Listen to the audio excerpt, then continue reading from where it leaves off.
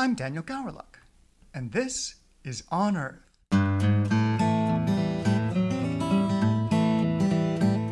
On Earth is brought to you by the Pacific Museum of Earth. In this podcast, we aim to show what it's like to be an Earth, ocean, or atmospheric scientist. There's a lot of diversity under that umbrella, and not all of our scientists wear lab coats. Today on Earth, we're talking to Clara Souza Silva.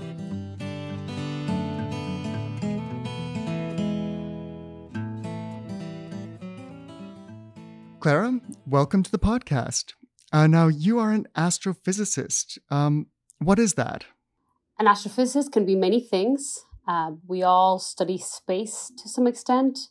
My specialty is quantum astrochemistry, which is when you look at the specific parts of space that are very small but very universal. So specifically, I look at the behavior of molecules when they interact with light, no matter where in the universe they might be.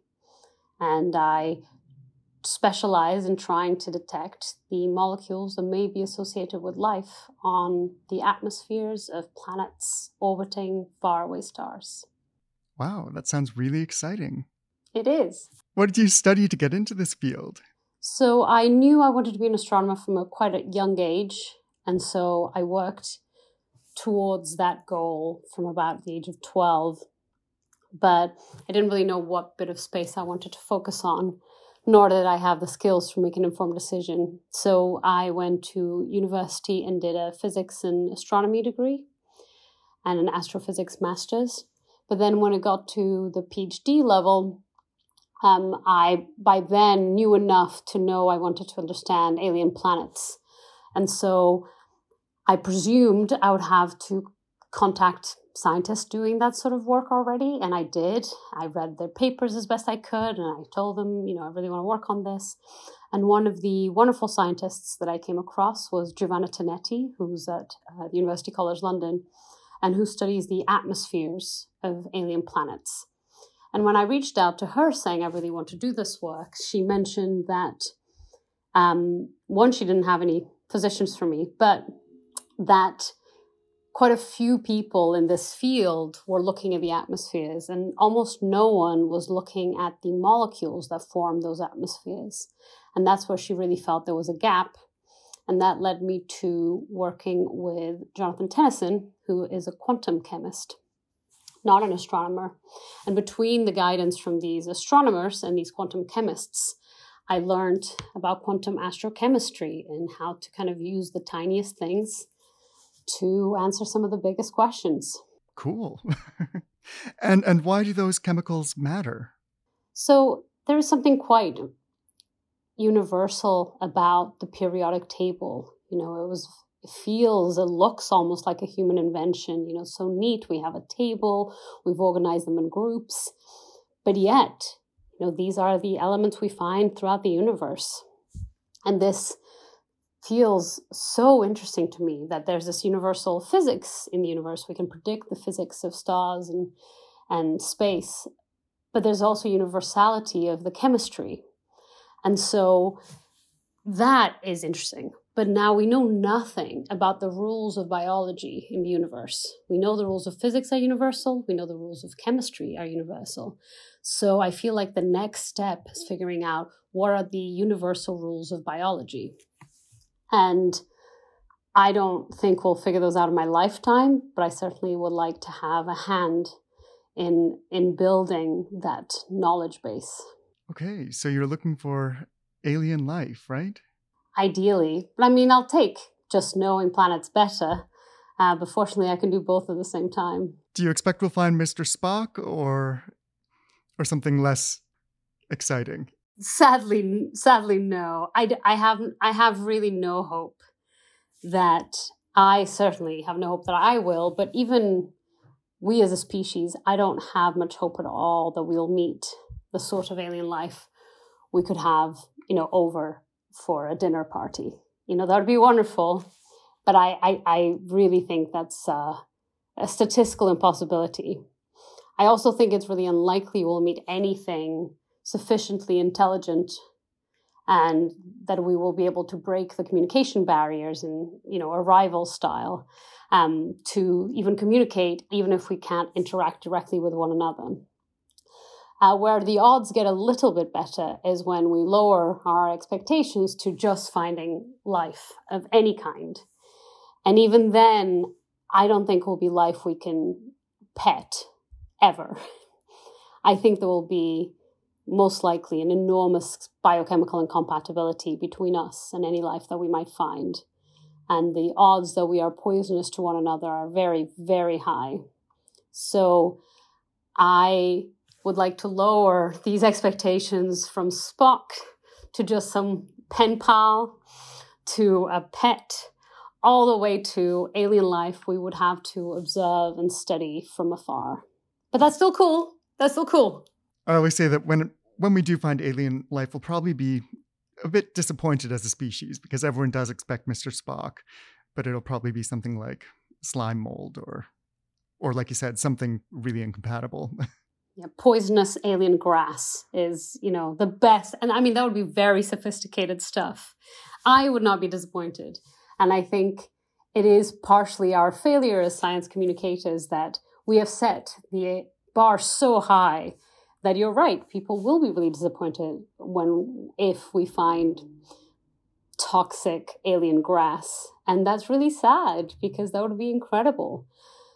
So I haven't figured out how, but it is my plan as a science communicator to get people to be excited about potential alien fungi or something of that level.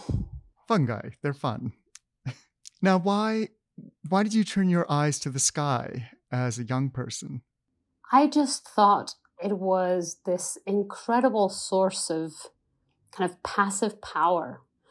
This notion that you could just know the heavens without leaving the earth felt so different from other forms of power that I'd been introduced to as a child, kind of military power, colonial power, capitalist power. These are things I vaguely understood as a kid, but this idea of knowledge that you can't apply, knowledge that you get not from exploring directly, but from looking, it felt so advanced. It felt so much more futuristic than anything I could build. And I've since become really enamored with the notion of what we can discover without going, what we can do without sampling. And I like that very much. Obviously, a lot of the great work done on Earth, and the most laudable work done on Earth, is very much not of that ilk. And I'm extremely thankful for the people who sample things. But that felt so appealing and so transcendental as a kid, and it still does. It's almost poetic the way you describe it.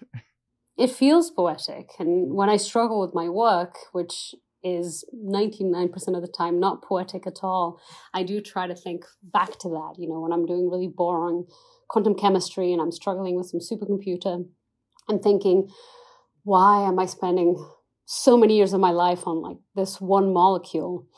I try to think this molecule and the behavior that I'm describing is the same everywhere in the universe. And it's how we'll detect it without ever going there. And that is the tiny peppering of kind of inspiration that I need, tiny peppering of poetry that I need to keep going. Now, unlike a rocket, most careers tend to take a bit of a serpentine path to where you're going.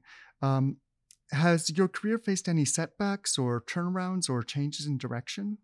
So I have the enormous privilege of growing up in a scientific household that was not poor. And so as soon as I wanted to be an astronomer, my parents were able to support and inspire that desire with very little effort or sacrifice. And I am extremely thankful for that, and I'm thankful for not even noticing that was happening. And it took many years to kind of look back and reflect on that privilege. And it was only really in college that I experienced the first kind of overt misogynist attitudes towards women in science. Though later on, I did do the Harvard unconscious bias test and found that I myself had a small bias against women in science, which was disappointing, but sadly not surprising. I had moved up in the field watching an ever-dwindling, narrowing set of demographics the further up I got. And so I'm not surprised I internalized some of that. But I feel like the most struggle I've had as a scientist has not been being a woman. It has been being an immigrant by a long way. And being an immigrant in general is really hard. And I can only imagine what it would be like to be an immigrant who doesn't have my level of education or my skin color. But even so, as one of the most privileged and welcomed immigrants in the US, it is still a constant source of instability and stress and othering and feeling like I have to prove myself worthy to the government, the institutions, the science in a never-ending trial that I will never succeed at. And that is, I think, the toughest.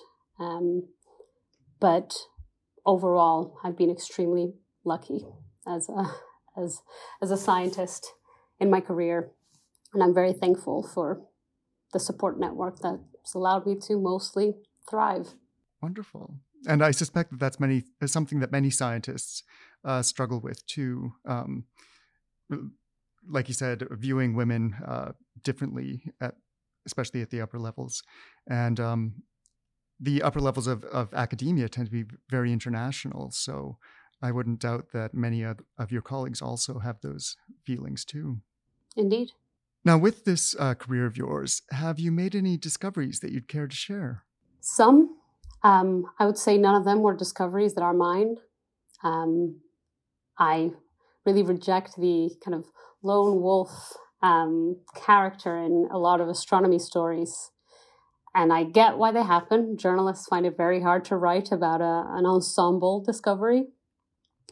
But I know a lot of senior scientists that promote that narrative as well. And so I will start by saying I, as an individual, have made 0 discoveries.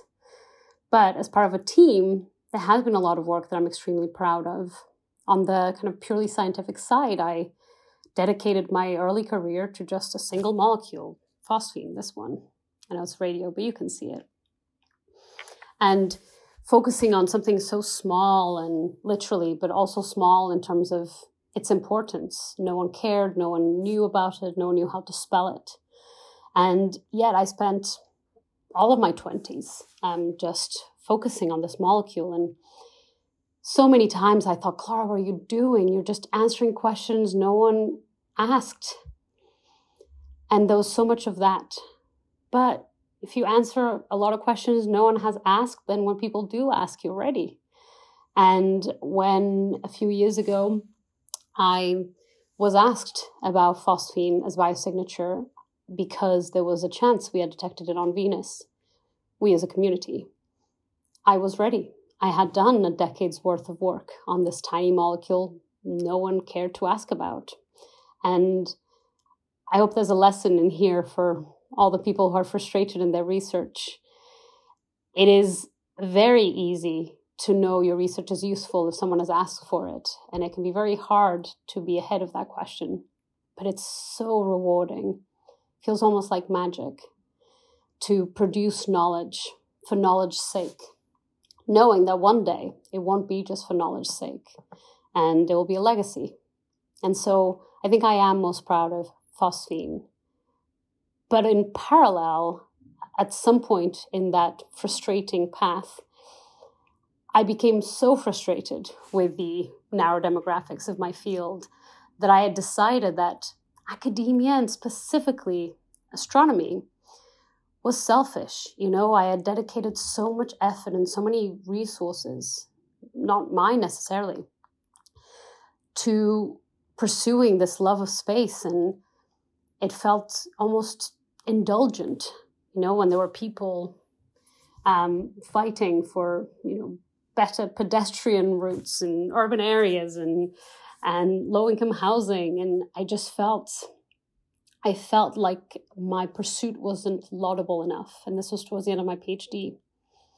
And so what I did was train to be a science teacher in local underfunded high schools in London. And I worked very hard at it. And I am now a qualified middle school and high school science teacher. And it was so hard.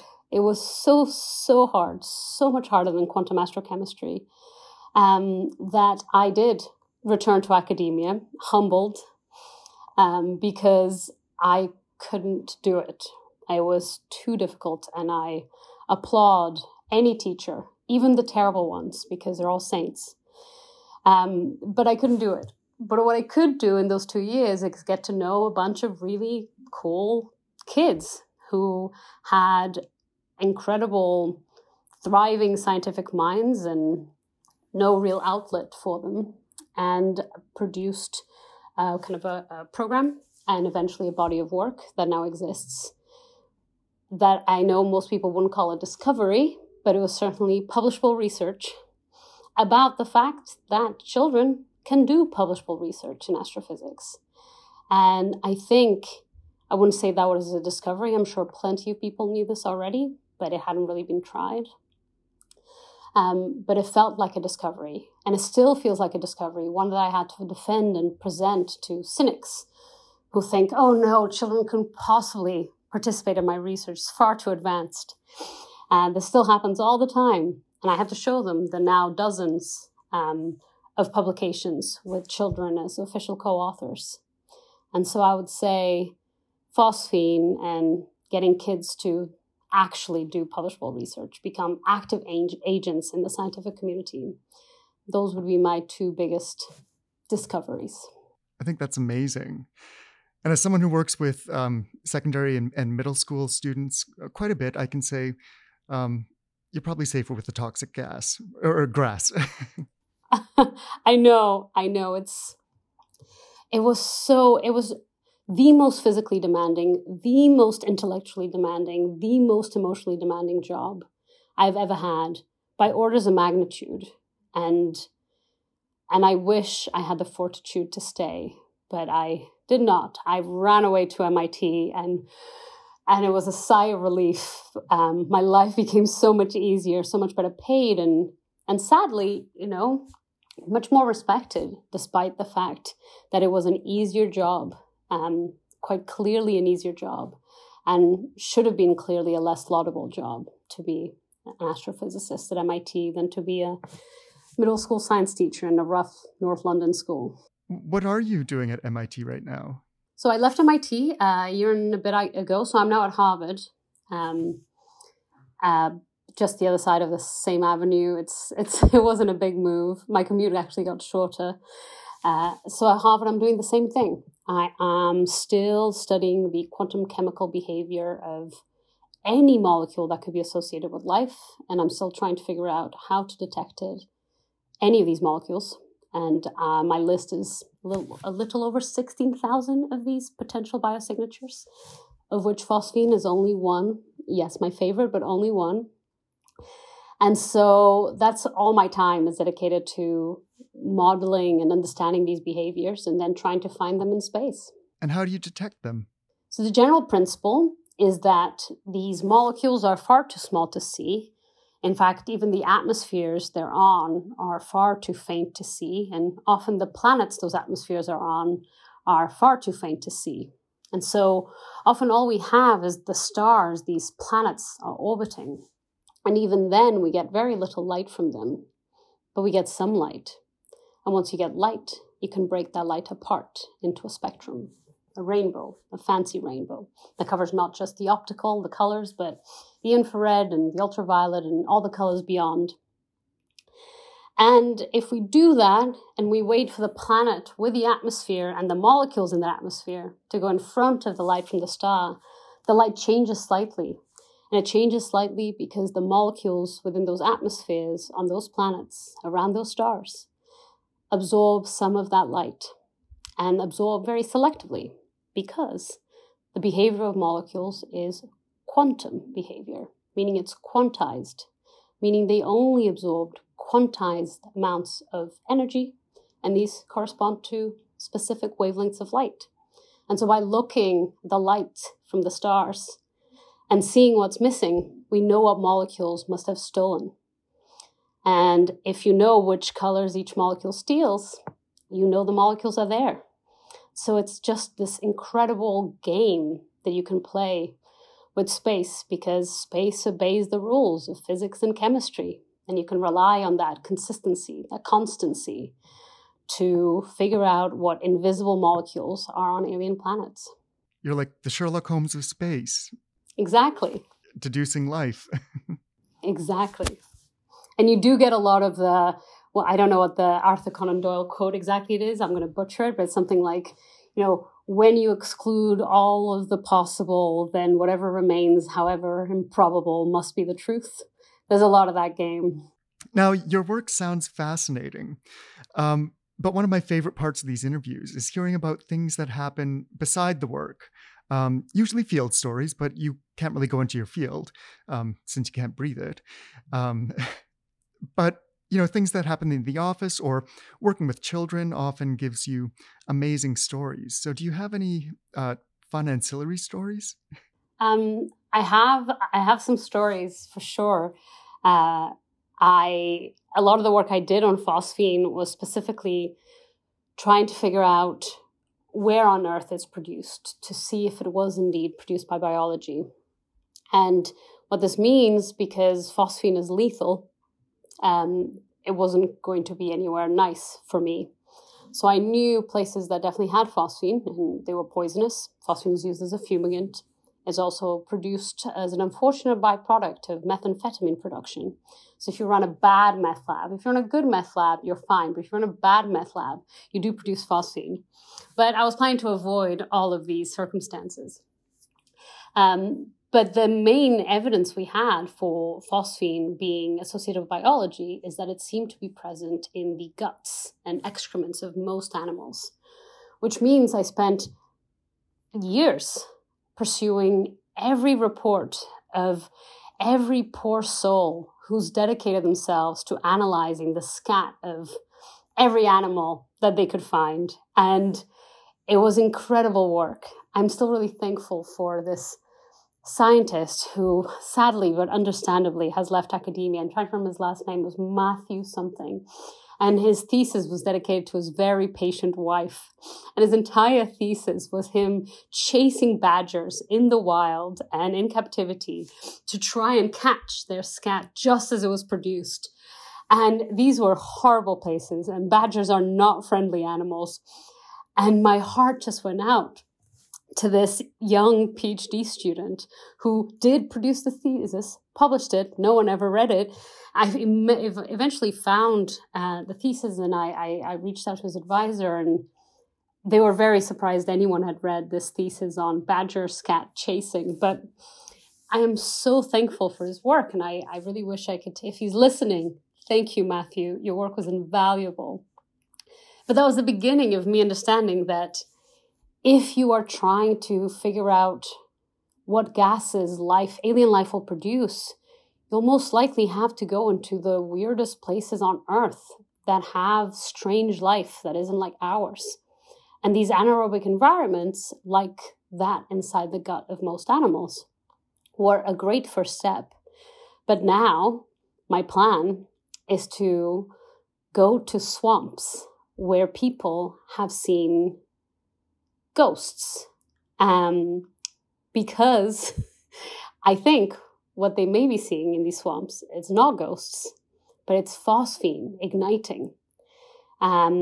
These are called will-o'-the-wisp or jack-o'-lantern, which are the source of many myths and tales and songs and paintings throughout history. And these are slightly bluish, greenish ghosts that people describe, lights that they describe seeing.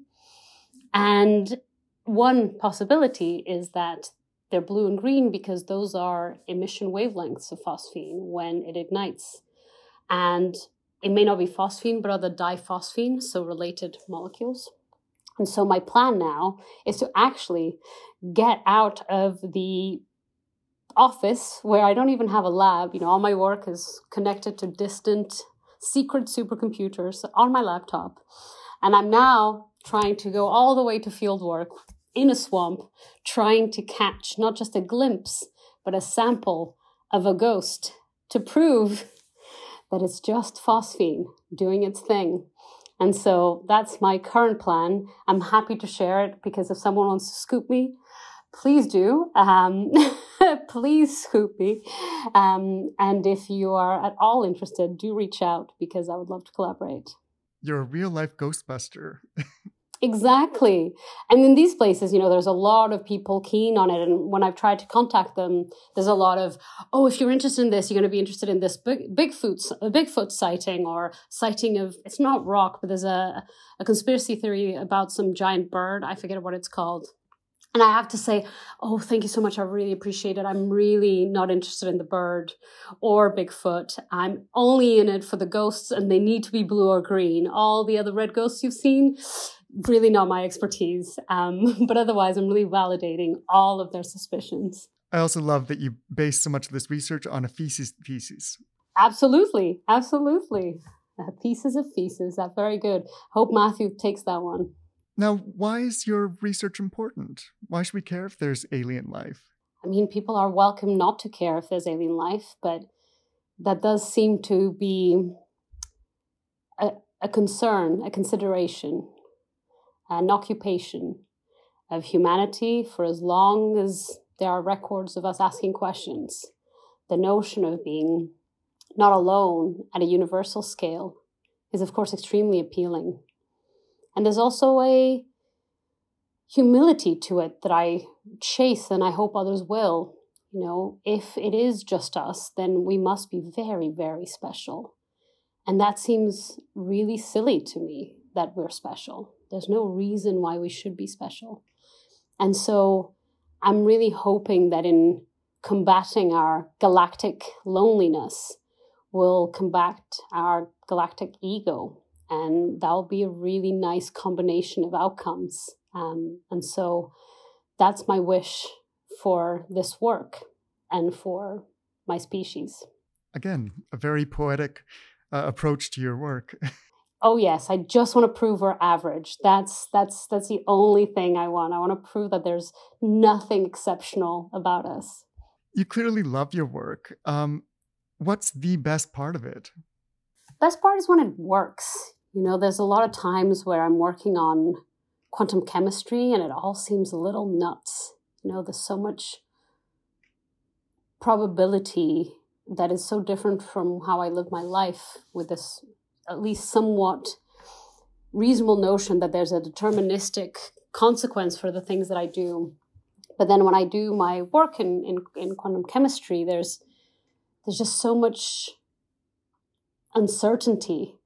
And I often do it and I have to cut a lot of corners and I cut so many corners, so many approximations, so many numerical approaches rather than analytical approaches, that a part of me, a voice inside me starts thinking, how many corners can you cut before this is just not true anymore? How far from the truth can you deviate in your attempt to just do it before it's just a lie? And then to see this very rough approximation of quantum physical behavior that I've done on my computer with my tiny brain, and then look at spectrum from a honest-to-God star and have them match, this tiny scale that I roughly approximated and this giant mythical space item, and they match, and this coming together of these scales and these, uncertainty and certainty, and it all working out, it just blows my mind. I am thankful every time that it works. It's always a slightly religious experience. And it's when I realized that I thought I knew the science, but really I just believed the science as best I could, and clearly with some faith rather than evidence, and seeing it come together is such a reassuring and inspiring event. So it's when it works. It's like winning an award. It is every time. every time. I thought that's what methane looked like, and then I looked at a planet that had methane and they match, and what a relief. The universe is at peace with itself again. You can say to your data, you like me, you really like me. Yes, exactly. Now, of course, it's not all sunshine and roses. What's the worst or most challenging part of your work? I would say that other than kind of the normal boredom and frustration every scientist goes through, and the procrastination that comes from it, and the feeling of guilt and imposter syndrome, the kind of the universal experience of being an academic, I think what's hardest is seeing the flaws in academia and how they perpetuate issues that make it harder and harder for junior people to succeed. And becoming part of the problem as I do succeed, I think that is what really gives me pause. It's what really makes me think that one day I'll leave and I'll stop trying to figure out the secrets of the universe.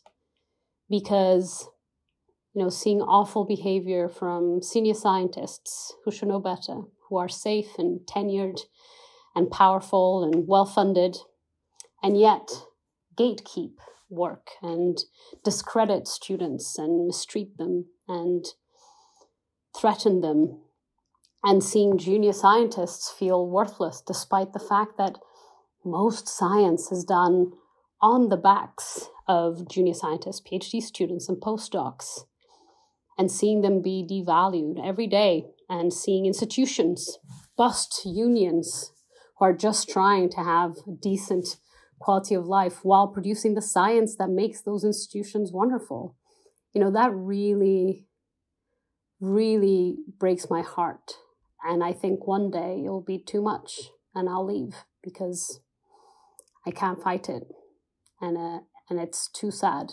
And I put so much work into encouraging young people to join astronomy and academia. And I often wonder if I'm just setting a trap out for them.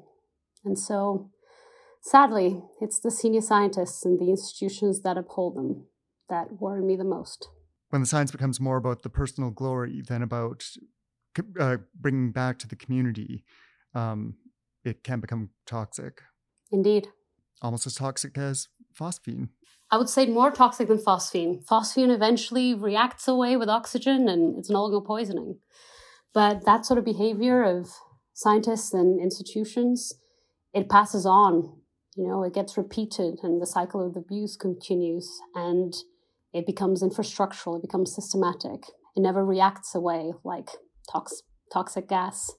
So I would say that institutions failing to protect and support and pride themselves of work that junior scientists do is much more toxic than any gas.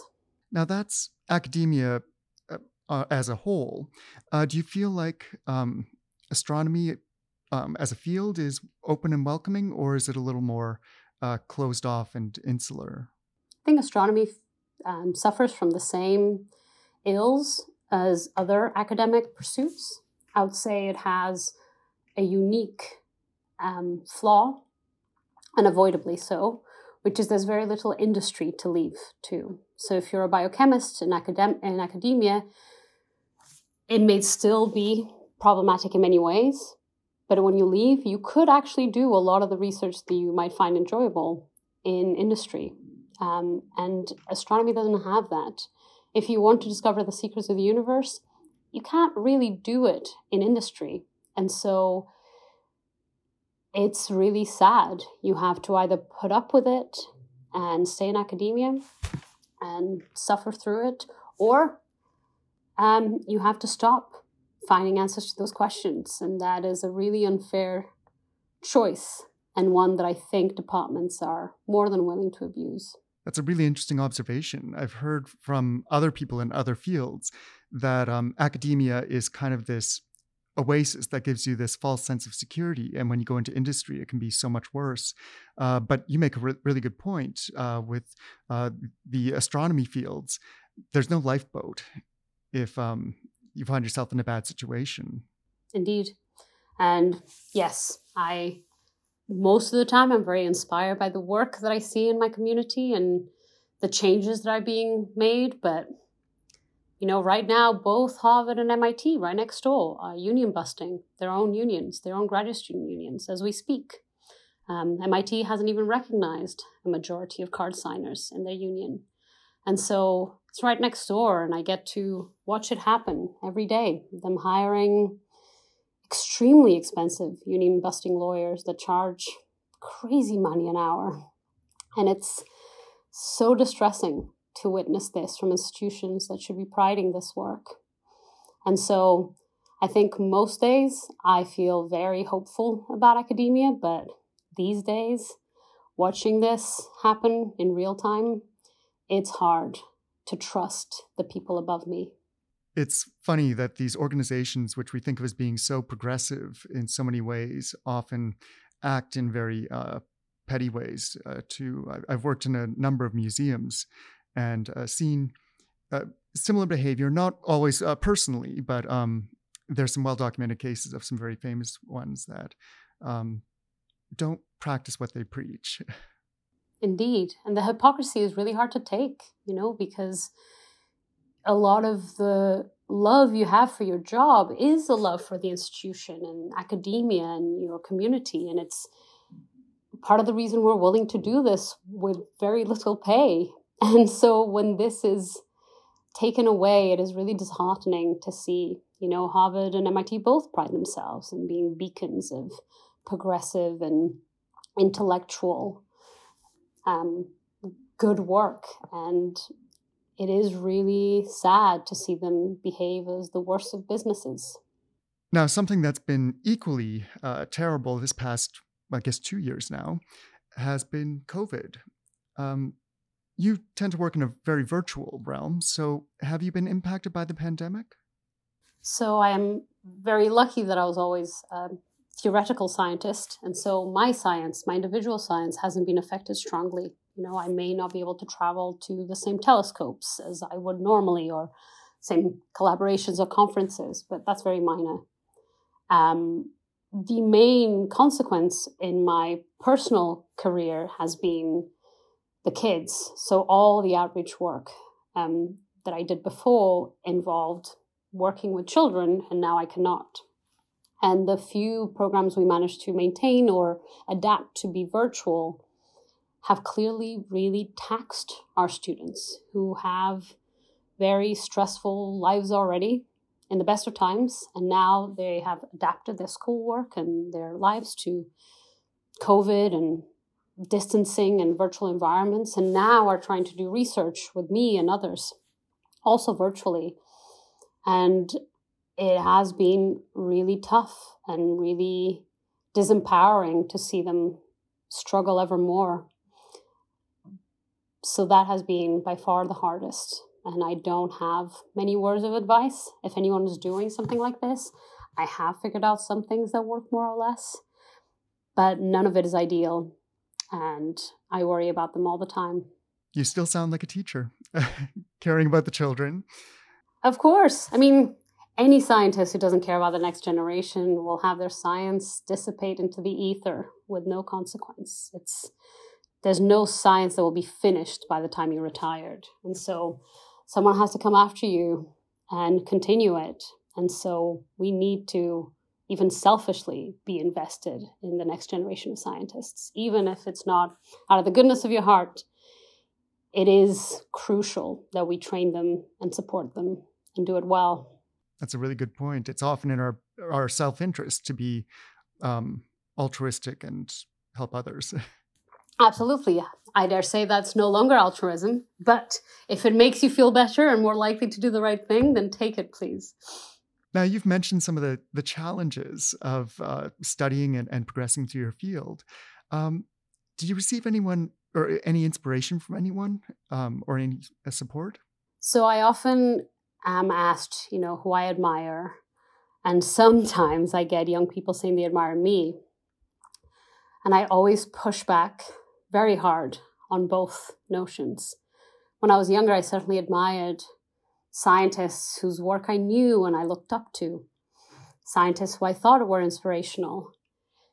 And not 100% of the time, but I would say the majority of time that I got to meet and interact with these admirable role models, they weren't so admirable. Most of them were just people, doing their best for some good and bad reasons.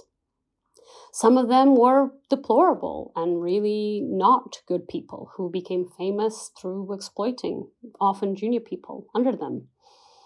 And I was so disappointed, and I felt so foolish and so childish.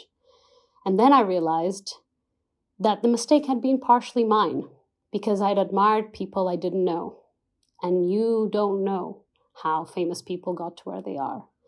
And you don't know how the scientists who you admire, most of the time, achieve their science. And so my advice for everyone is to fire your role models. Admire people who you know, your colleagues who make your life better, your mentors who are generous with their time. Admire yourself when you do good work and support others. Don't admire people you don't know well. At best, they will disappoint you. And at worst, you will learn some horrible truths about what it takes to succeed. And it isn't worth it. And so I do not have role models. I reject them. And I hope I am no one's role model, because unless they know me well, it would be unwise. And if they know me well, they know I'm flawed and only to be admired in small moments where I do great things for others and not as a whole person. It's funny, I've had the opposite experience coming to this department here at UBC, where I met a bunch of people and many of them were lovely.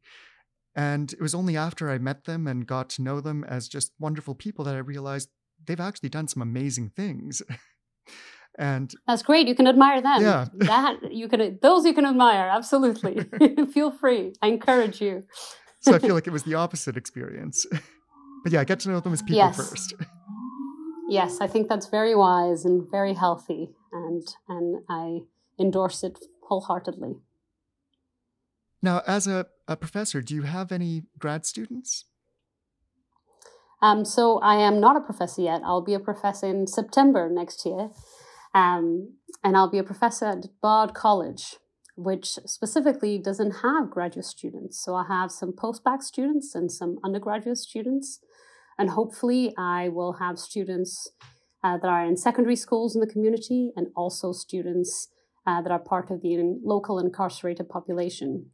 And so I'm hoping to have a very diverse and rich group of research students, but no graduate students at all. And the ones I mentor now, I mentor unofficially, usually, if I'm being honest, by picking up the slack of the senior scientists that should be mentoring them, but are doing something else instead.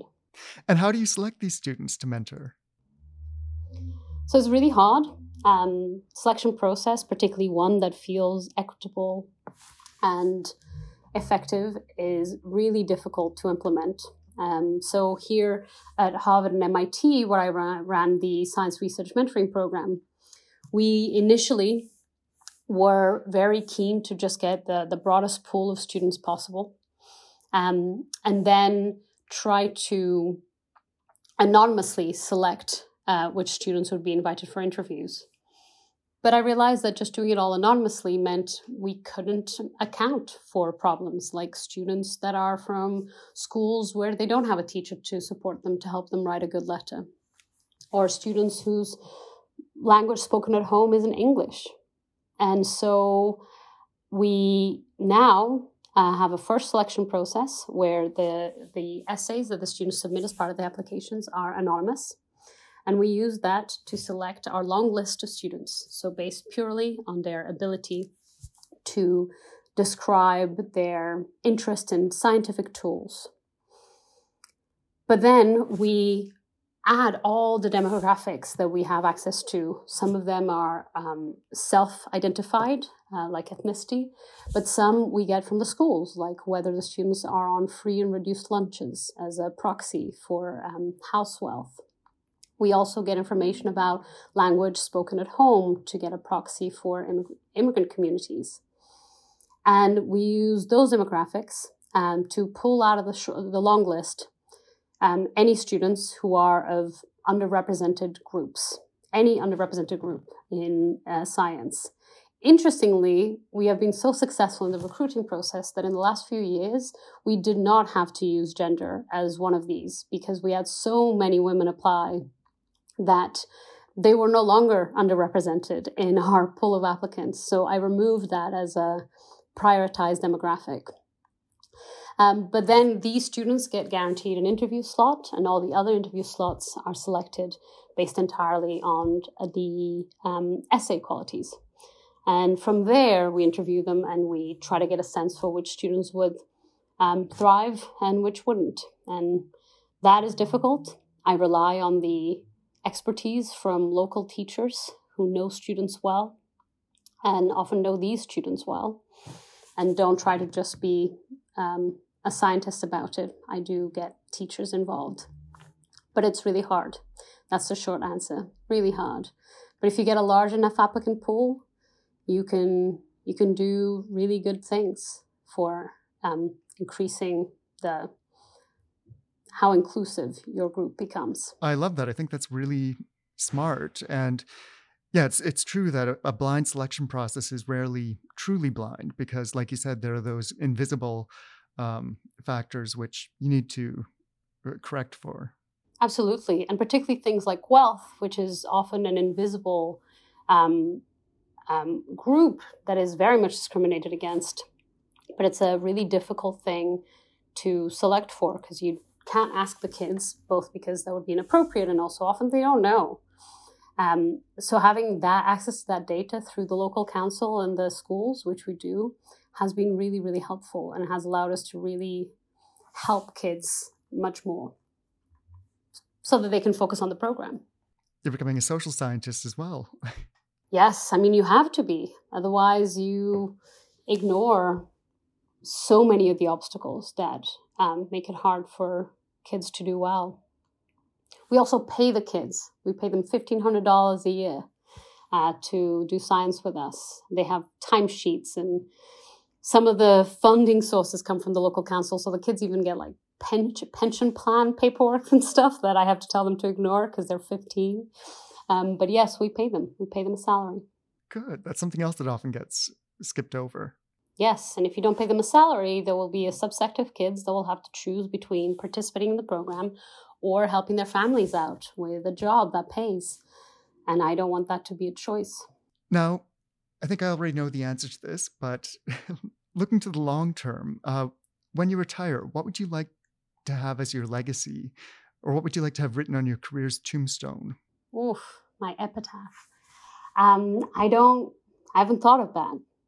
I used to think I want to retire or die after phosphine does something cool.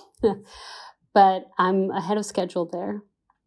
But mostly, I want to make sure there are more people junior to me doing the sort of work that I'm most fascinated by. So understanding molecules in space. More than one. If I can get more than one, then I have succeeded in the Darwinian attitude to scientific thought. And so there's now many students that I've trained to do this. And if even a small fraction of them go into quantum astrochemistry, that is still going to be more than one. And I have passed it on, and it's up to them now. And hopefully they'll do it too. And if they're successful, this will grow exponentially. And someday it will be I would have made a very small but significant contribution to us finding life beyond Earth. And I will take that. You're a super spreader of passion for science. Yes, and my tombstone could say had a very, very minor contribution towards finding life beyond Earth. Now, my final question for you is a bit of a complicated one. I find that with most fields, the field that a person enters at the beginning of their career can be completely different by the time that they retire. Everything is changing so quickly. So where do you see the astronomies going, and what advice do you have for young people to anticipate these changes and prepare for them? My advice to young people is to not be too focused. I was extremely focused. I really knew I wanted to astronomy and I wanted to know planets, and I worked really hard at that. And I've succeeded somewhat, but very often I find myself thinking, I did not learn enough biology to do this work. I didn't learn enough chemistry to do this work. I haven't even learned enough physics to do this work because I was so focused that I ignored all the ancillary sciences. But more so much of the work that I do does have a thread of poetry and does have a thread of ethics. And I wish I hadn't dismissed the humanities courses in my high school career. And I certainly wish I had taken some in college, and I didn't. And so now I spend a large fraction of my time collaborating and chasing artists and musicians and lawyers that can help me make sense of it all. And that has been lovely. It's part of the reason I love astrobiology, is because it definitely takes a village. But I don't think I benefited from all that focus. And when my career feels unstable, either because of my immigration status or my frustration with union busting institutions, I realize that I really don't have a plan B. I never really considered a career outside mine. And that can be really, really scary. And so I see students now really worried about not having a dedicated focus that they can really hone in on. And I just want to say that that is often a flawed method of thinking. And the students that I've interacted with, they have come from so many fields and they've contributed so much. And I am so thankful for them. If all the students that I worked with had followed the same path as mine, my science would be terrible. And so there are many ways into things that you find passion for. So in the meantime, don't overly focus would be my advice. And even that could be wrong. I don't have the statistical background to tell you, but at least that. Definitely don't worry that you don't know what you want to do. Well, I think you're certainly making up for it now, taking on, education and community outreach and casual poetry. Yes, doing my very best to become a Renaissance woman late in life. I think you're succeeding. Those are all the questions that I have for you for today. Is there anything that I missed or anything that you want to add before I let you go? No, this was a wonderful time. Well, thanks for sharing your passion and your wisdom and your stories. It's been a real eye-opener. And yeah, I do hope that you find something out there, even if it is just toxic grass. Me too. Yeah, for all of us, I hope I do. Or someone does.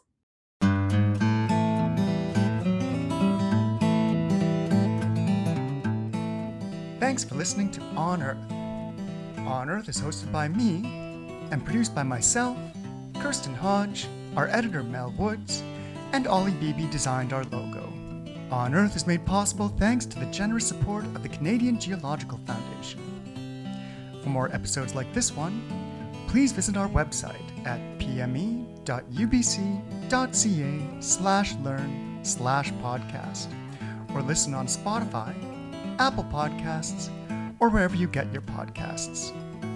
See you next week here on Earth.